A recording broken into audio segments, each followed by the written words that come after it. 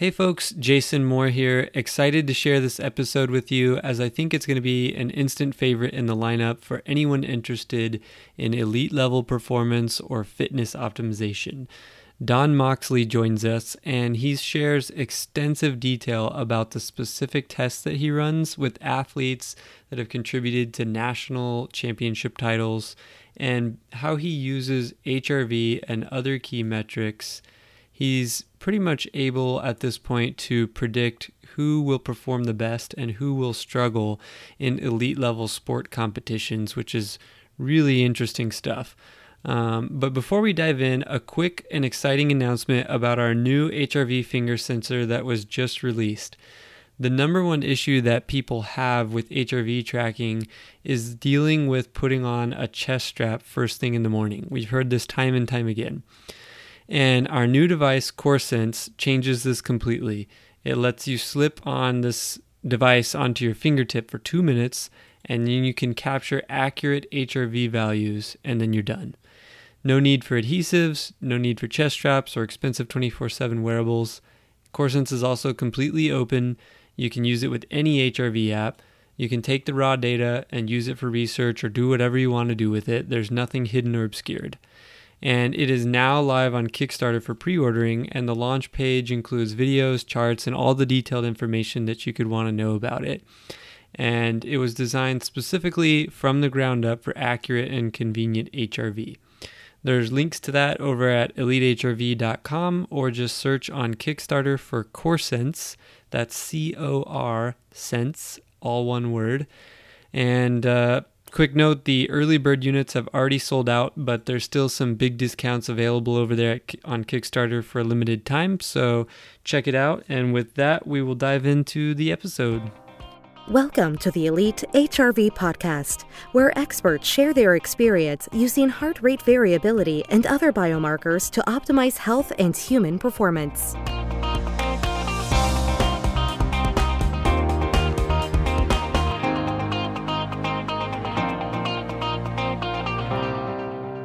Welcome back to the Elite HRV podcast. This is your host, Jason Moore, and today we have Don Moxley joining us from Ohio. And Don works closely with the Ohio State wrestling team as the staff on that team. And Don, we were just talking about before the show, you usually have your foot in the door in several different arenas and have several things going on at a time. So thanks for taking the time to join us here. Thanks for the opportunity. Yeah, gladly. Could you maybe tell us about a little of what you have going on and how I liked what you said before, right before we started, about foot in the door in different arenas. Yeah, so to start it off, I'm an exercise physiologist and I'm an alumnus of the wrestling team. I captained the team back in 1985. And it was in my personal preparation trying to be an athlete that I fell in love with the whole science of human physiology. I came to Ohio State with every intention of going home and feeding beef cattle. I grew up on a big farm in eastern Ohio. But through challenges that I had as an athlete from both performance and injury, I had to figure it out, and that's what eventually pushed me into exercise science and exercise phys. And I did my graduate work there. But so, finished up here and between then and now, it's been kind of a unique existence that I rarely have a single job or a single client at a time, and I have a foot in athletics. Currently, I have a big foot in athletics. That's the primary work I'm doing. But I've normally got one of my feet either in academics or in the industry. I've taught at the university level for about 30 years now. But along the way, it was almost 20 years ago, I had the opportunity to go work for Polar, the heart rate monitor company. And this is back when we were still teaching people to measure heart rates with 2 fingers on the carotid. Right. I all of a sudden figured out the value of continuous heart rate monitoring and having that kind of data. And I'm a real tech kind of a person. So putting me in a company like Polar was like just giving crack to an addict. and had an opportunity to work for them for quite a while and learn a lot about the technology. They were early integrators of HRV technology. Left them several years ago, rolled back into the academic environment, was the director of a program at a small college in Western Ohio, but then had the opportunity to come over here and work with Ohio State starting about 4 years ago with their wrestling team again. And so that's kind of been my pathway in the industry. That's fantastic. Yeah, it's like you just mentioned, you had a foot in industry and academia and actual practice of exercise phys in the field and or on the mat, so to speak. Mm-hmm. And and Ohio State has been doing quite well. So congratulations on a lot of the work that you've put into that. We've got a phenomenal head coach. We've got a guy that recruits high quality athletes. And again, I've been blessed to get to work with a group of athletes that are really just that's very top notch. One of the guys that we've got in the room just won his third world or Olympic title, and along the way beat the best wrestler in the world to achieve that goal. So when you're able to construct your data sets with people like that contributing, it's just a real blessing, and they're just good kids, and it's not, Kyle's not the only, we've got 32 kids on the team right now, and they all just put their heads down and do a great job, and they're good kids. That's fantastic. Yeah, the recruiting side of that is huge for sure. What type of data do you typically track with your athletes? So we actually just wrote this up yesterday for our athletic director. We test in 4 major domains. Obviously, with a weight class sport like wrestling, we spend a lot of time looking at body weight, body composition. So from a body composition standpoint, we've got some great assets here at Ohio State. I have DEXA tables, so all my athletes get DEXA'd twice a year. Wrestling has a certification program. So they'll get skin fold measurements using wrestling-specific equations at least twice, and I monitor quite a bit. So when I've got an athlete that I'm keeping an eye on, I'll use skin folds throughout the season.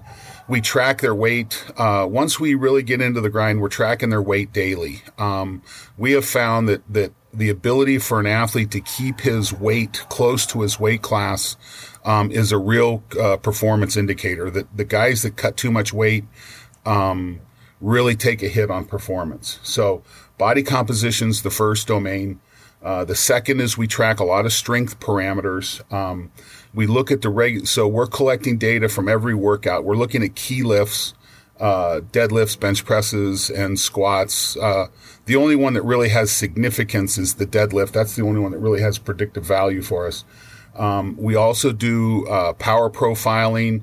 We use force plates to take a look at the entire force profile, because at the end of the day, we want our athletes early in March to be as powerful as they can be. So we put a measure on that. And we look at things like movement screens. Are they moving? Is there I call it, is there a hitch in their giddy up? Is there something that we can find that's not showing up normally? So we'll throw a movement screen. So that's kind of our strength domain. Cardiovascularly, we have found to be a very powerful performance indicator for us. We do a 3K run. So I don't do formal VO2 assessments. We use a 3K run 3 or 4 times a year. And from that, we extrapolate a VO2. And that helps us put a marker on that we can compare to performance. We use an exercise bike that comes from a company out in Tulsa, Oklahoma called SciFit. And what makes this bike unique is that I can program a wattage-based workout. So once we find their critical wattage, their threshold wattage, we can program that wattage into the bike, and the bike will also save the workout to a little USB key. So we're tracking every every cardiovascular workout they do on those bikes. So we see average wattage and average heart rate. And we're just installing an environmental heart rate system this year. So we'll be measuring the guys' internal load while they're wrestling this year.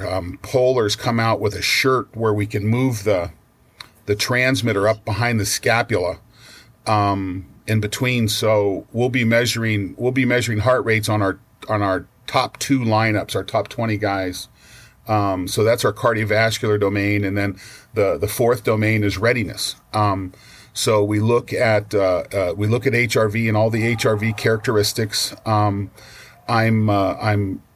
lucky enough to have we're in a relationship here at Ohio State with the Air Force Research Lab out of Wright-Patterson Air Force Base, which brings us just some tremendous assets. So we have 20 Omega Wave kits that will be, the kids that are in competing, they'll be getting measured daily, starting here in about a month. Once we start our real 20-hour week prep, and when I have athletes that are they're flagging for outliers, one of our alumnus, a former teammate of mine, generously donated a first beat system to us. So I have the ability to do 24, 48 hour, 72 hour studies. So if someone's flagging for some reason, or when I have a new athlete come in, I wire them up so I can just see what their readiness profile looks like. So, our 4 domains: body composition, strength, cardiovascular, and readiness. That's what we really pay attention to. That's fantastic. That's if folks are scribbling notes down right now, then I think they've already gotten enough in this 5 minutes to have months or if not years of things to try to look into. So that's great. There's a lot there. So let's kind of break it down a little bit piece by piece. You said movement screens. You typically do like functional movement screening. Is that through the FMS program or? Yeah, our strength and conditioning staff and our athletic training staff have all been FMS certified. So I'm able to set up a day and bring them in, and we're really only screening once a year, once or maybe twice. We'll get it in here now that the guys are back in the room and really starting to roll. We'll start to get an FMS in and just looking for outliers. Jason, this is what I'm finding.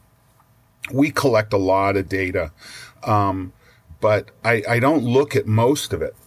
The thing I'm looking for the outliers. I'm looking for someone who's maladapting to our process so that we can intervene there. Don't get me wrong. That statement I made was probably incorrect. I look at everything, but the stuff that I react to are the outliers.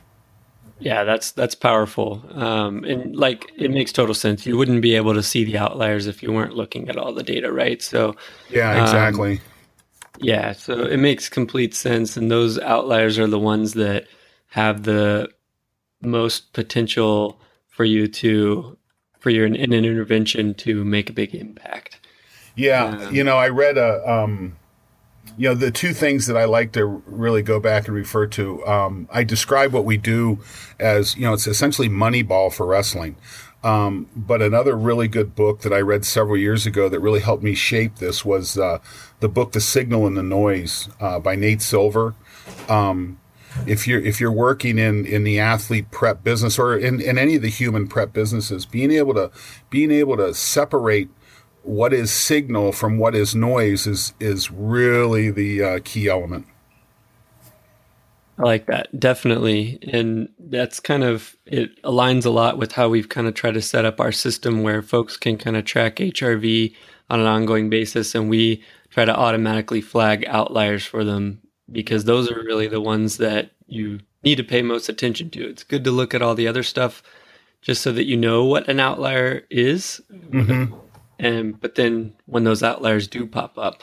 So the movement screens, that's interesting. FMS is pretty widespread. Folks listening, even if you're not on a high performance wrestling team, for example, you can probably find somebody in your locale that can measure FMS screen, which might be interesting to folks. So, well, the other thing I'll tell you on that is when I was, I was in the classroom up until 3 years ago, and in preparing exercise scientists to move into the field, if you're a pro in this business, you should at least get the book. Get the book, and you can get the electronic version of the book for $10, I think, or $16. Oh, nice. From that publisher. And don't just use the concepts of FMS from a screening standpoint. That these concepts apply to, when you're watching kids move, when you're watching athletes lift, when you're any of these movement, you develop an eye for movement, and that is a real asset. So like I said, just get the book. I mean, I think the hardback version is like $70, but again, the electronic version, I'm pretty sure is less than $20. That's fantastic. That is a great piece of advice too, integrating things that you learn from screening processes in general, or especially in the movement world. I mean, people like say, oh, I'm going to go get my gait analyzed or something like that. Well, if you just go get your gait analyzed and then you never think about your gait again, it's probably not going to do much for you. So Exactly. So you mentioned you used power and force plates on. Do you use those on all the major lifts, or do you just focus on power force output on the deadlift specifically? Or? No, what we're doing with our force plate is we have contracted with the guys out at Sparta Science out in Menlo Park. They have done a pretty cool job of taking the force plate process and creating algorithms that basically you take your athletes through these series of jumps, and it spits out, it puts the athletes into buckets. So, and again, it's also a movement screen, but it's a movement screen under power. So it's been really nice working with them. Now, I'll tell you, this is kind of my sickness, is that, I was talking to those guys about wanting to see a rate of force development number, and they can't spit that out of their system. So I'm probably going to back up. I'm probably going to do a secondary test with the guys to try and see just a functional rate of force development level, because again, when wrestling's funny that we start our wrestling at the beginning of December, and we finish, Ohio State wrestles in what's called the Big Ten Conference. And the Big Ten Conference is a pretty tough wrestling conference that typically 10 of the top Big Ten teams finish in the top 15 of the country. The top three in the country is between Penn State, us, and Iowa. So we've got to be on at Big Tens. And then nationals are 2 weeks later. And so, we could lose every match up until Big Tens, but if my guys are on at Big Tens and at nationals, then we're considered an elite program. Now, we obviously don't want that. Sure. But with the force plates, we just added them. The vertical jump numbers that we get. One of the other things I do with my data is we take all our wrestlers' data and we break the wrestlers into 4 groups. Wrestlers that have achieved All-American status. We have wrestlers that we believe would be All-Americans if they were in the lineup. So they either have a stud in front of them or they're redshirting. But we're when you have a really good 4-time state champ come in and he's won Fargo, we're pretty sure that kid's going to be an All-American if he's been in the lineup. So we have All-American status is 1, would be an All-American is 2. Our third group is kids who make the lineup but probably won't make All-American status or haven't made All-American status yet. And then our group 4 are kids that are going in the lineup. They're not regular starters, but they get a match here and there. So, and then once we've categorized all our kids, we go back and look at all the data and see what is predictive of individual status acquisition. And vertical jump, when we looked at the data last year, vertical had a Pearson correlation to 0.005 on All-American status. So the All-American separated from the rest of the group was the difference was 0.005. We had the same correlation with cardiovascular status. So looking at physical prep is a big deal for us. We've got very talented kids. If you make it into the room, you're pretty talented. But the difference between being All-American status and not is physical prep. That's one of the big things that we looked at with the data we're collecting. Yeah, that's huge. I mean, like you mentioned, with the Big Ten being a highly competitive conference, and then in general, the competition increasing year after year, is that you're going to have talented athletes in all of the top programs, right? So then it's up to you once they're in the door then to kind of refine that and make all of those little incremental improvements. Now, let me go ahead and extend this into the HRV realm, because you'll love this. Okay. So last year we took every match our guys wrestled. So if they won a match 5-3, they got a +2 score. If they lost 5-3, they got a -2 score. So in wrestling, we have what's called a technical fall. So at a 15-point differential, the match ends. So that means we have a range that goes from -15 to +15. Then we went back and looked at athlete performance and compared athlete performance to HRV status. And when we looked at HRV status and what we call balance, being in balance, not being sympathetic, not being parasympathetic, being in balance, predicted up to a 6-point differential in performance. So my point is we've got to figure out what are the raw components. I need to have this athlete walk onto the mat with skills and physical prep. But what we learned is that we've got to have that athlete ready. I need to have them in balance when they step on the mat. So this was just a wonderful finding for us. That's huge. I mean, that's great to hear. And it's always good. We do a ton of research but really the powerful, gut check is, does it pan out in the real world? And it's awesome to hear that, especially balance being such a important predictor, because people get so hung up on, increasing parasympathetic, increasing recovery, or decreasing sympathetic, or whatever the situation is. But it's interesting that balance between those two, of all things, is the one that seems to correlate. Well, and if you think about it, it makes sense that we'll be in a real hard training block the beginning of October as we go into November. So I'm going to expect the sympathetic numbers to spike. I'm going to expect some parasympathetic numbers to drop. We get real aggressive with recovery modalities at that point, because we're pushing them we've got to move the needle somewhere. Because once we move into season and I'm dropping a match in every week, I can't have this dominance one way or the other. And again, I have an opportunity at the beginning of January when we're coming off winter break, right before we start back into our dual meet season, where I can get a real hard training block. So, there's times when you expect the numbers to drop, but then the value comes is when you have that. We're back to the outliers. When I have a kid who should be balancing or should be parasympathetic dominant, but they're rolling sympathetic dominant, I got to figure out what's going on in their lifestyle that's driving that. Mm-hmm. And do you look at, I'm assuming you, of course, have at least recommendations on nutrition and sleep and lifestyle things, but how deep does that go? Yeah, right. So we have a really solid nutritional program here. So Ohio State has their own dietetics program in athletics, and Nicole Giantoni. The great thing about my dietitian is she was a gymnast here and she married a wrestler. Perfect. So she has an appreciation for some of the crazy stuff wrestlers do.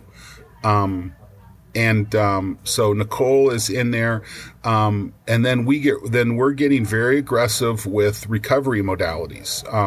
Everything that runs from mindful. We teach RSA breathing before practice with visualization. We bring in RSA breathing with recovery and appreciation after practice.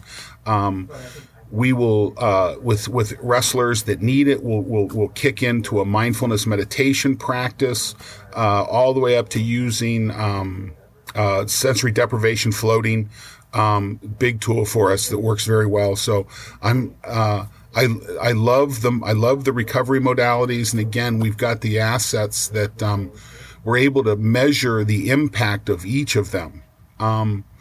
So we know we get in strength, you got to figure out what exercise is going to move the needle for what you're trying to fix, whether it's movement or power output or some other element. Well, with recovery, as you develop an appreciation for the value of the modalities, you can prescribe them more effectively too. That's fantastic. And for folks listening, I often get the question, what is active recovery and what can I do for active recovery? And there you go. There's some national champ athletes that are doing respiratory sinus arrhythmia guided breathing, which is that RSA breathing we were just talking about, practicing appreciation and recovery tactics after practice, breathing tactics after practice, and even mindfulness meditation if it calls for it. And I like how, through experience, you've been able to kind of figure out which of these modalities respond best or produce more recovery factors for different types of exercises, or even different athletes may respond differently to each of these. Yeah, and it's the different kinds of stress. One of the challenges that we have is dealing with the athlete-parent relationship. And I've kind of seen this from both sides. My daughter plays lacrosse here at Ohio State now, and she played travel lacrosse and travel hockey, and she's just a big physical good athlete. So we got to travel with her to a lot of wonderful experiences, and I saw some really jacked up parents that were living vicariously through their kids and just not doing them any favors. And on the other side of that is I have those kids. You have that athlete come in here. So there's a lot of times when you have to sit an athlete down and again, teaching, using mindful meditation to teach an 18-year-old how to separate the emotional response can be a phenomenal tool, because you can't change your parents, and you're going to have to take the phone call. You're going to have to deal with that situation. But if we can learn the skills to be able to more effectively deal with it and separate the emotional response, so you don't get the sympathetic spike out of it, it makes a big difference. Wow. Yeah, and I imagine that there's, that's probably a really strong situation, but there's probably also just general, athletes juggling studies or juggling financial stress. And absolutely. We had a situation last year where I had a senior athlete, and he was the most physical, had the best 3K time, had some of the best strength testing. This kid had a real physically, he was great. Now, he wasn't one of our starters, so what that tells you is his technical wasn't quite high enough to be able to do what he needed to do. But he was one of our top 20 that were in the monitoring program, and then all of a sudden, his numbers just tanked one week. And I'm like, wow, this is interesting. So I sit down with the athlete, so he's in his last semester. He's an accounting major, and he was essentially failing 2 classes. That if he fails, he can't, in accounting, you've got that cycle that you got to go back through. It put him a year out. And he was still trying to come to practice, and his numbers were just horrible. And I knew what was going on academically, and we just said, listen, go be a student. Because, and even if he was a starter, I think I would have had the same recommendation because academics trumps everything. Okay, if you don't have it right, you're in trouble. And said go get your accounting under control. Coming to practice, and this is an important point that I think everyone has to realize, is that when you have that athlete that's not recovering, that's under full stress, practice isn't benefit. They're not getting any benefit from practice. There's no training effect taking place. You're probably just making the situation worse. So we sent him away, got his act together, got his classes together, passes 2 important midterms that he needed to pass, so the pressure was off. Numbers moved right back to normal, back in the room, and graduated and is now as a working accountant today.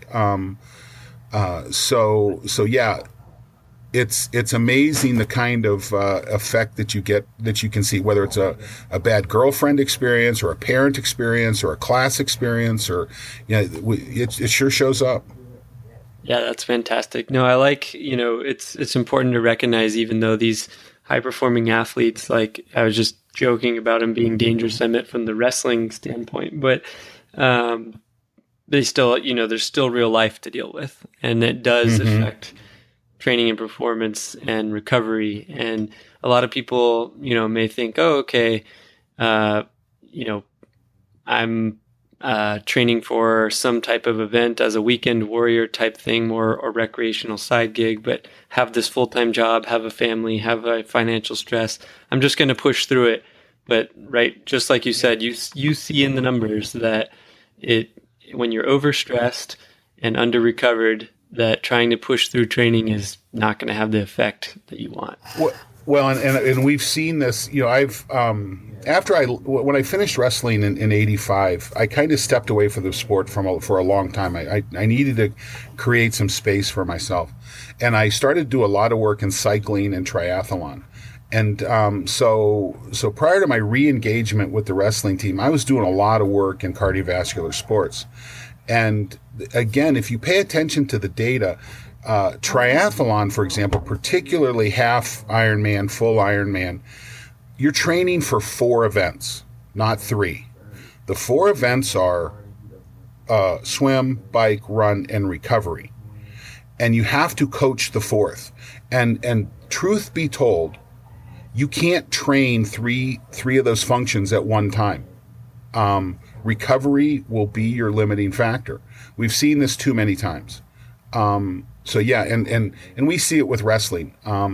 We have to train recovery. We have to pay attention to it. And we've got the data to back it up. When we look at HRV, RMSSD on HRV, it predicts, it's my strongest predictor of success in my athletes.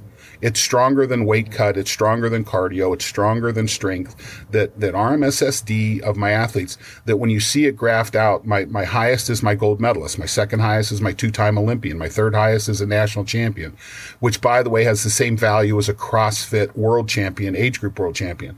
We're to the point that when we go to Big Tens and Nationals, I can tell you who won't be an All-American. Now, I'm never going to send a kid there that I think's there anymore, but now that we've looked at it, I can tell who won't achieve that status. And I'm really close to being able to tell who will be based on their readiness. And again, we've got technical. We've got conditioning. We've got great technical kids. I'm not worried about that preparation. It's readiness that predicts success. Wow. Yeah, my work here is done. I think we can just wrap up the rest of the episodes of this podcast. And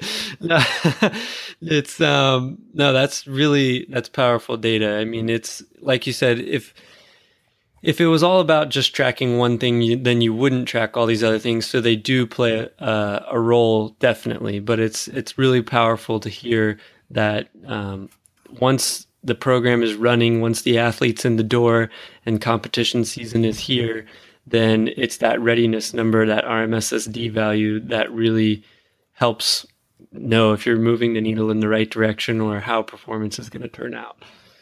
Yeah, let me give you one more story that we have that actually this is what brought me into the program. Up until this time, the head coach and I had a great relationship. He had reached out to me as an alumnus and invited me to come back and talk to the team. And I got to give the team talk to them before they went up and wrestled the University of Michigan. That if you follow Ohio State, this is a big deal. And so, as an alumnus, I was thrilled to death with that. But Tom and I got to be good friends, and I have a lab in my house. I have that level of sickness, and Tom Tom had been over and gone through testing and gone through the work that I do, liked it, and he had a wrestler that he was struggling with. So in 2015, Ohio State had a situation where we had a wrestler who had won 3 national titles and was coming back for his 4th national title. And there's only ever been 4 wrestlers do that. And we also had a freshman class that included 3 wrestlers that have not only been All-Americans every year. One of them was the Olympic gold medalist. One of them has been they've all finished in the top 3 in the country every year they've been here. So we have this great freshman class. And Ohio State's never won a title up until this point. But it's probably not quite enough points to win the title out of those 4 wrestlers. We need to get some points somewhere else. Well, we had a kid that was a very talented wrestler, 3-time state champion from Pennsylvania, but was just chronically underperforming. And Tom calls me one day. He says, "Listen, I want to bring him over for testing." And I said, "Sure. This is, I plugged him into my normal system and brings him over. And and at the time the thing I use for testing in this is I have a Zephyr bioharness. And I have what's called a Velotron bike ergometer. So it's a real high-end bike ergometer I bought myself as a treat several years ago. And the great thing about the Velotron is I can manipulate wattage watt by watt. It's a phenomenal erg. So this wrestler comes in, I put the Zephyr on him, and so this is before we've done anything, any warm-up. He's standing there, and his arm SSD is about 10 milliseconds. And I'm like, wow, this is interesting. Because I normally won't put someone on the erg that's below 40 or 50. Right. So I had him go lay down in my facility, and he lays there for about 5 minutes. And our MSSD climbs up to about 100. And I'm like, okay. And then when I called him back in, as soon as he stood up, it crashed back down to 10 milliseconds. And I thought, okay. Here's how I interpret that as someone who's in stage 4 of overtraining syndrome. Probably some adrenal fatigue, whether we're into failure yet or not, I'm not sure, but there's certainly fatigue there. And we put him on the bike, and he came off the bike at about 1.8 watts per kg, where he should be 3.1, 3.2. And I said to Tom, if you keep training this kid the way you're training him, you won't get him through Big Tens. And he said, "What should we do?" And I said, "Well, we've got to start to do prescribed workouts." We weren't really working with the recovery modalities then, but I sat him down and I said, "We need to pay attention to your sleep," and had to have a talk. And I had a talk with him and his girlfriend. And I said, "Listen, I need this guy in bed by himself, in a dark room, cold, lights out. I want video games off at 10 o'clock." So we did a sleep hygiene intervention, but then I would come into practice and we'd put the Zephyr on him, and I threw training controls on him. I didn't want his heart rate above really a $165. And so as long as he was drilling, it was fine. As soon as he started to go live, heart rate shot up into the 90s. And I'm like, and I backed him off. So what was interesting about this, I'm in a room full of wrestling coaches and wrestling coaches believe if you want to get better, you work harder. Oh, yeah. And here's this guy in the room saying, no, I want you to work less. So we intervened on 5 workouts prior to Big Tens. And all we used was training caps. And we got him through Big Tens. He wound up finishing 8th in the Big Ten, but along the way, he had to score over 10 points twice. And I was like, okay, I'm okay with that.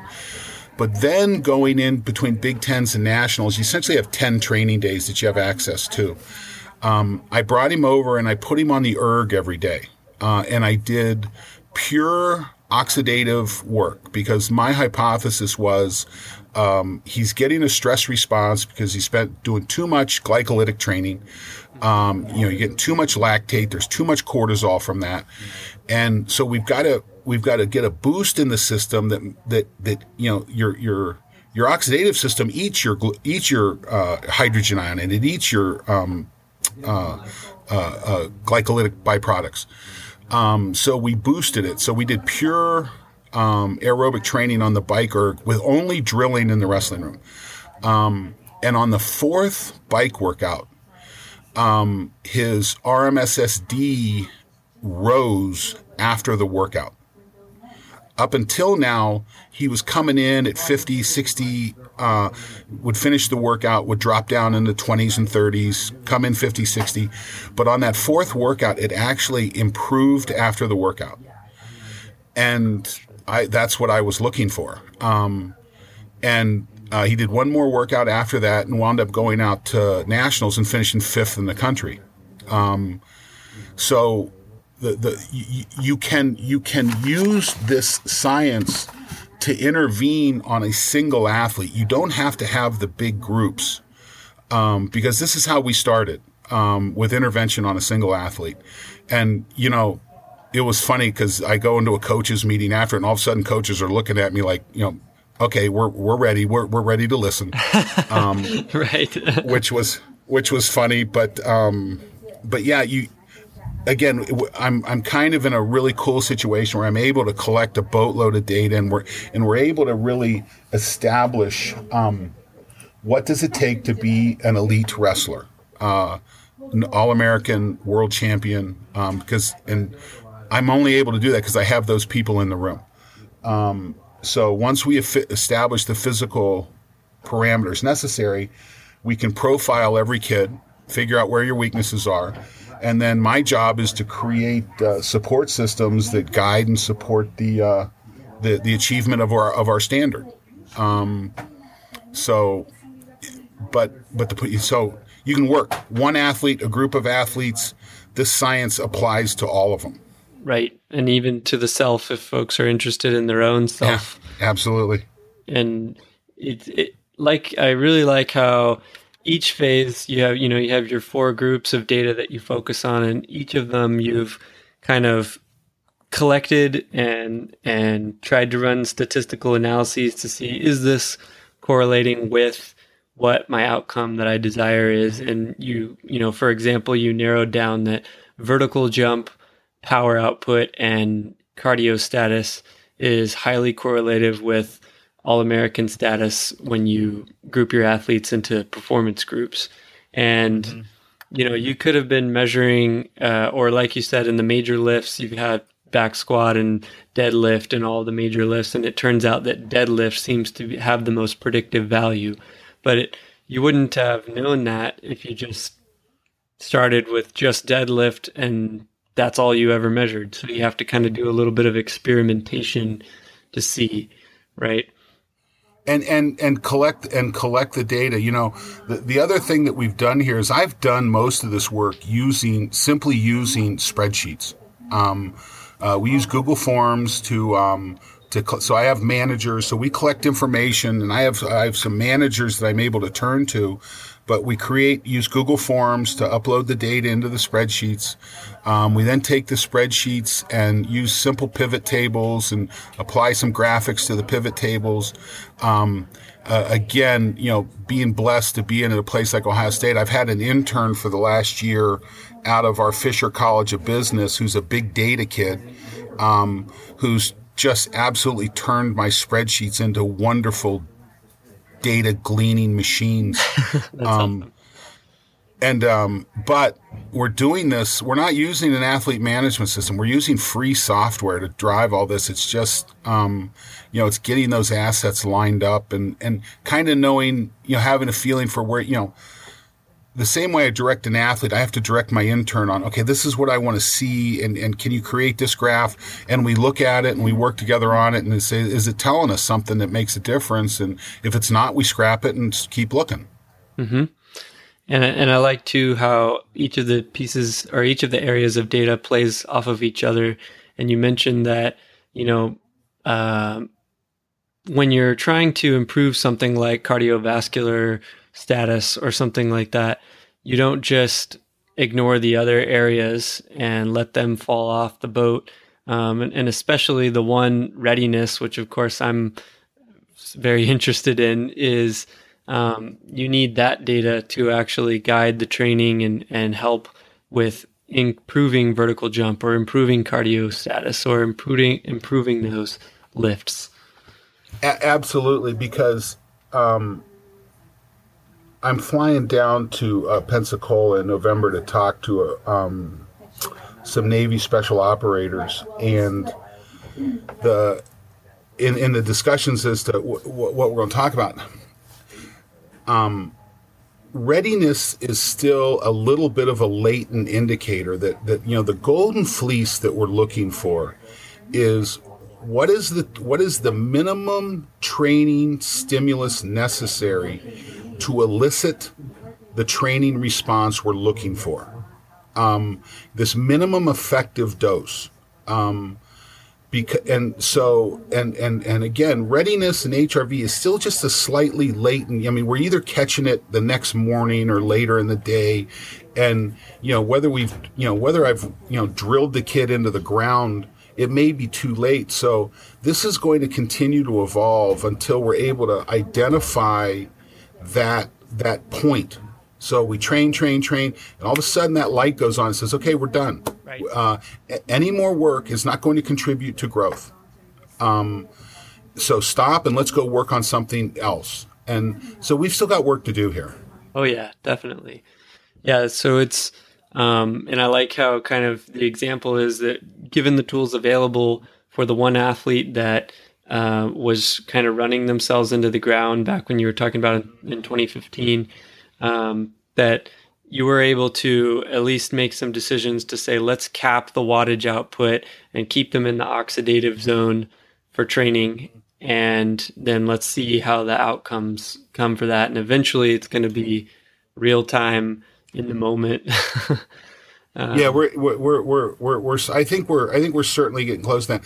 And Jason, what was interesting about that, my older brother, he's a doctor of veterinary medicine now, and he wrestled here before I did. He was 2 years older than I was. So we were going back and talking. We had some teammates that were just absolutely phenomenal. I use the analogy, and this is an old farmhand analogy, that listen, I have a room full of racehorses right now. I have elite thoroughbreds. The program that I was in 1980 through 1985, we were pack horses or quarter horses at best. And you can't train a thoroughbred like you train a pack horse, that they will break. And so we had some of these kids come into our program that were absolutely touched by God, but for some reason, they washed out of the program, either academics or social or something. There's a reason why they washed out of the program. And I was blessed to have a head coach that was willing to explore this when we had this situation in 2015. We had an athlete that was ready to wash out, that was ready to not achieve. But the intervention was essentially, okay, let's start treating this kid more like a racehorse and not like a pack horse. It's being able to find that indicator, because you get a whole the genetic differentiation that comes in is significant, and the beauty of readiness and the beauty of the things that you do with your product give coaches the ability to identify who is maladapting to the program, so you can then take a step back and say, okay, why is this happening? Because you can't solve everything by going to the whip. Every once in a while, you just got to keep them in the barn and feed them and give them some time to recover.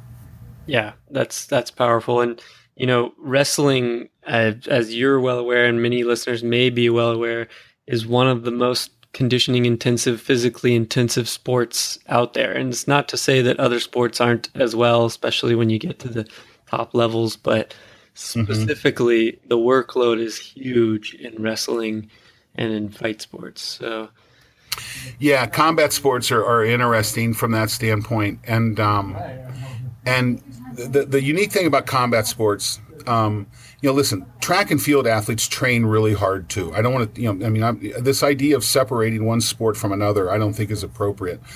But what's unique about wrestling is that we cannot afford to have a weak domain.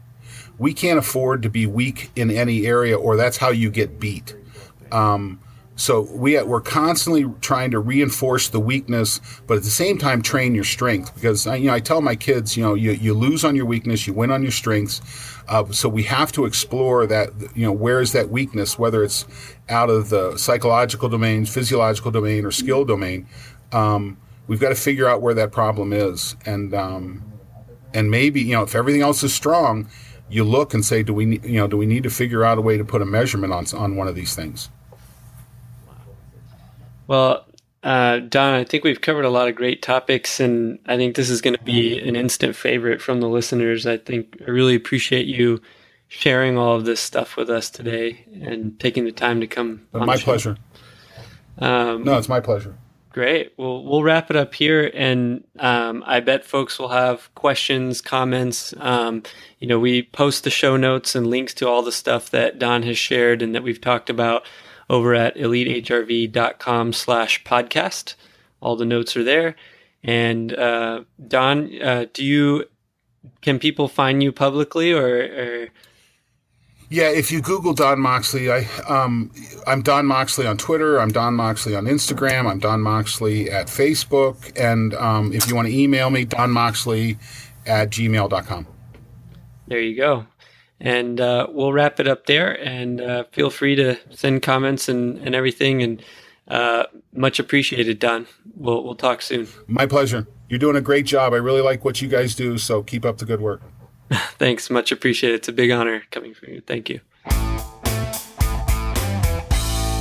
Hey folks, Jason here before signing off. There was some incredible information in that episode. I hope you enjoyed it as much as I did.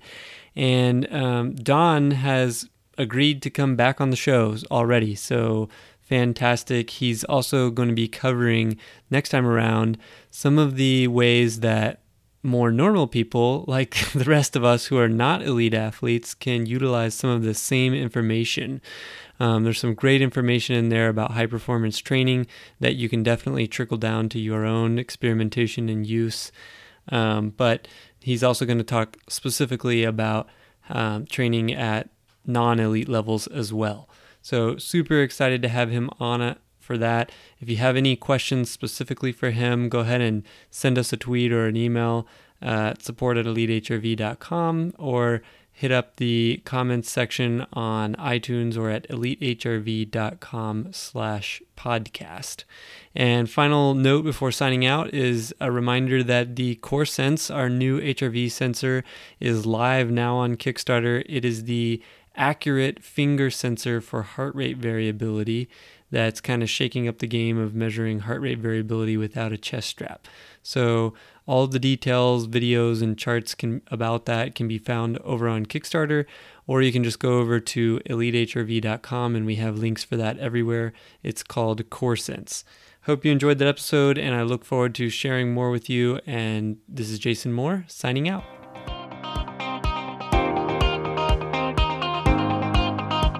Sponsored by HRVcourse.com. Truly understand the science and mechanisms behind heart rate variability and how to apply them towards your goals. Use discount code ELITEPODCAST for 10% off your first HRV course. That's all one word, Elite Podcast. Visit HRVcourse.com to get access today.